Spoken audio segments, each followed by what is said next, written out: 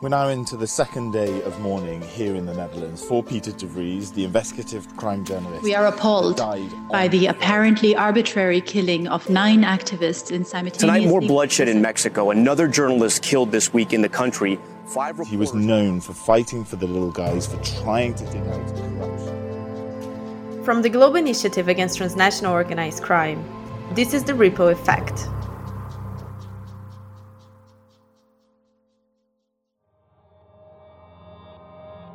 This is the Ripple Effect, and I'm your host, Ana Paula Oliveira. Throughout this series, we've looked at assassination of key vulnerable groups in civil society, from journalists to human rights defenders to those in position of political power. But how do authorities go about investigating contract killings? How can they go beyond the initial crime scene to find the mastermind behind the attack? Hopes of a rescue lost, with the murder investigation underway. Brazilian authorities have recovered the bodies of British journalist Dom Phillips and his expert guide. One of the biggest challenges when investigating assassinations is identifying that this is a work of organized crime, that a murder for hire has indeed taken place. So what is the best approach? Steve Camordi is the Director of Programs of the Wildlife Justice Commission. He has over 30 years of law enforcement experience, having served with the New South Wales Police Force. Mr. Camordi was also a senior law enforcement expert with the United Nations Office on Drugs and Crimes. Often they are quite obvious. You have a body murdered in a very public place or a very violent manner. But often you don't have a body. There may be a person that's been kidnapped or someone that just disappears. So from a law enforcement perspective, from an investigative perspective, you need to identify very quickly what you're dealing with so that you can bring together the right resources, the right units, start investigating as quickly as you can. The more time between identifying that there has been a crime and identifying the location of crime scenes, the greater chance you have of losing evidence. So moving very quickly is very important. Bringing together the right people and the right units is also crucial. So setting up a task force that looks at the murder or the organised crime hit, bringing different agencies together with different powers and access to different systems. So you have a full range of law enforcement agencies or units working together to solve this crime. In an ideal world, all investigations will be conducted by well-trained law enforcement that logically and methodically collect evidence.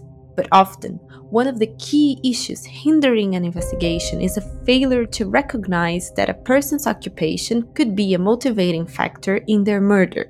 Making this linkage helps to widen the lens and identify suspects. What did the victim stand for? Who would benefit from their murder? Asking these questions helps lift the lid on the chain of command. But as explained by Agnes Callamard, Secretary General of Amnesty International and former UN Special Rapporteur in extrajudicial killings, there are systemic problems to overcome. The hitman may be investigated and indeed may be identified, but for the investigators, the police, to be able to then walk up the chain of command in order to reach those people at the top who ordered the killing, that is far more difficult. And this is particularly so when those at the top of the chain of command are politicians, are members of the governments with some connection in the organized crime community. There are also systemic problems that one may confront when investigating the assassination of individuals who are targeted because of their public position or because they've denounced organized crimes or they denounce corruption. Some of the problems that I have most often encountered in investigating investigations is, for instance, the fact that the families of the victims are unable to register the attack because the police is unwilling to let them do so, maybe out of fear, maybe because they are corrupt. We also see systemic failures in the absence of scientific investigation, in the lack of forensic skills, or indeed in eyewitnesses not being interviewed. I personally have looked at investigation of journalists, for instance, who were reporting on corruption and who had been killed for that purpose. And 5 years after their killings, the eyewitnesses still had not been interviewed by the police. And another problem that one confronts very often in this kind of situation is the unwillingness of the police to consider the identity or the work of the victim as motivations for their targeting. They may go for other hypotheses, for instance, that the victims has been the object of a crime, like people attempted to steal their car, but very rarely will they be prepared to consider that the person has been targeted because of what they were reporting, what they were denouncing, what they were working on. Another really important thing to do is to ensure that you have sufficient funding available. Steve outlines further factors that require consideration when it comes to investigations into these crimes. Because they are expensive. We're not just talking about crime scene costs or the cost for expert witnesses. We're talking about surveillance. We're talking undercover. We're talking telephone interception and listening devices. These things are very costly investigations, time intensive and labour intensive. And also to develop your investigative strategies. Are you going to attack the network? Have you identified the network? Are you going to look for a cooperator? Is there someone sitting in prison that's prepared to talk to you? With organised crime hits, people talk. People know. People know why this person was murdered. It's just a matter of getting them to talk to law enforcement and to go to paper and go to court. Another thing is to follow the money. See who are the corrupt politicians or lawyers or judges or police that are looking after these guys and start working them. I was arrested, I was told, because of an article I published about the leader of the opposition. I have no evidence. We have explored many cases so far, from journalist Daphne Caruana Galizia to the environmentalist and indigenous leader Berta Cáceres. We, of course, gather because we condemn the brutality of her killing. We gather to stand with most contract killings, there are significant delays and issues, not only identifying the intellectual authors, but prosecuting and adjudicating cases against them. What are the differences between prosecuting a perpetrator and the person who ordered the assassination? It's a lot harder to convict the mastermind than it is to convict the perpetrator.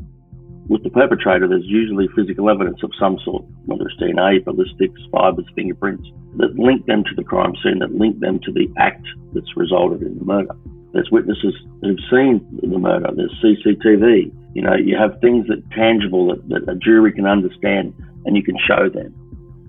With the mastermind, it's a lot harder. One, the perpetrator may not even know who the person was that ordered the crime. So it's very difficult for them to give testimony against the person that's paid them, basically. The mastermind is at least one, but generally multiple steps away from the contract killer. There's a lack of physical evidence linking them to the crime scene. So basically what it comes down to is motive. Why would this person benefit from the murder of the victim? And you've got to be able to prove that, and prove that in a court of law beyond a reasonable doubt. Unless you have conversation, unless you have cooperating witnesses, that's going to be very difficult to do. In the modern era, we also have much stronger and secure communications. So criminals are communicating and law enforcement is not in a position to intercept those messages. Sometimes those messages are not accessed for years later. But at the time, it's very difficult to get into these systems that are used by these criminal networks. And your mastermind has access to resources. He has money, he has access to lawyers, accountants, and access to powerful people that the perpetrator may not have access to. It's in the interest of the mastermind that the perpetrator is the only person that's convicted for this crime. So what needs to change in order to help an investigation to be successful? In the case of Daphne Caruana Galizia, unprecedented international pressure led to the recognition of the corrupt environment that led to her killing. It also helped bring a case against those who allegedly masterminded her murder. In the case of that particular killing, Agnes explained how regional and international institutions can use their technical mandates to create what she calls circumstantial evidence, helping the prosecution's case. It included the Parliamentary Assembly of the Council of Europe, who appointed a Council of Europe special rapporteur to assess the rule of law and how it impacted on the investigation into the killing. A third intergovernmental institution was the Venice Commission, which is a European Commission for Democracy Through Law, and it's made up of very high-level lawyers mostly. And then there was the fourth regional institution, which is a group of states against corruption that also contributed to the investigation. So all four institutions played a very important role. They all investigated what had happened from the standpoint of their own mandate. So they were not responsible for doing what the Maltese police was responsible for doing, but they could do something else. In the case of the special rapporteur, he assessed the rule of law from the standpoint of international standard, and he concluded with evidence that the rule of law in Malta failed to meet European standard. The Venice Commission looked at the separation of power in Malta and concluded that there too, Malta democratic system failed to meet the basic standard of separation of power. The group of states against corruption reviewed the measures against corruption and found them to be insufficient.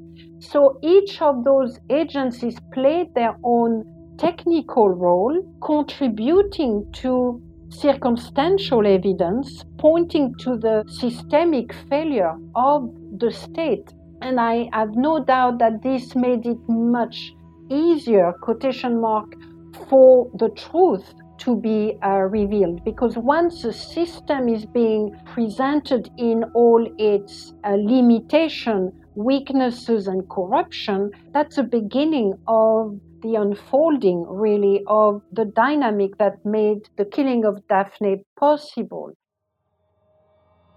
But even with these positive advancements, more than 5 years had passed and there's still no judicial response against the alleged mastermind. The fight against the system of corruption and collusion is only beginning. When investigating assassinations, police, the prosecution, and families of the victims are often facing an uphill battle. There is a clear need for authorities to recognize the important role occupation and public activities play in making people a target. The international community has the opportunity to exert political pressure and increase the rate of prosecution of these crimes. Even one successful investigation can serve as a deterrent and reduce repetition. Join us next time for our final episode on contract killings as we look deeper at the role of the international community and reflect on the conditions necessary to prevent assassinations. If you enjoyed the Ripple Effect, please share and subscribe wherever you get your podcasts.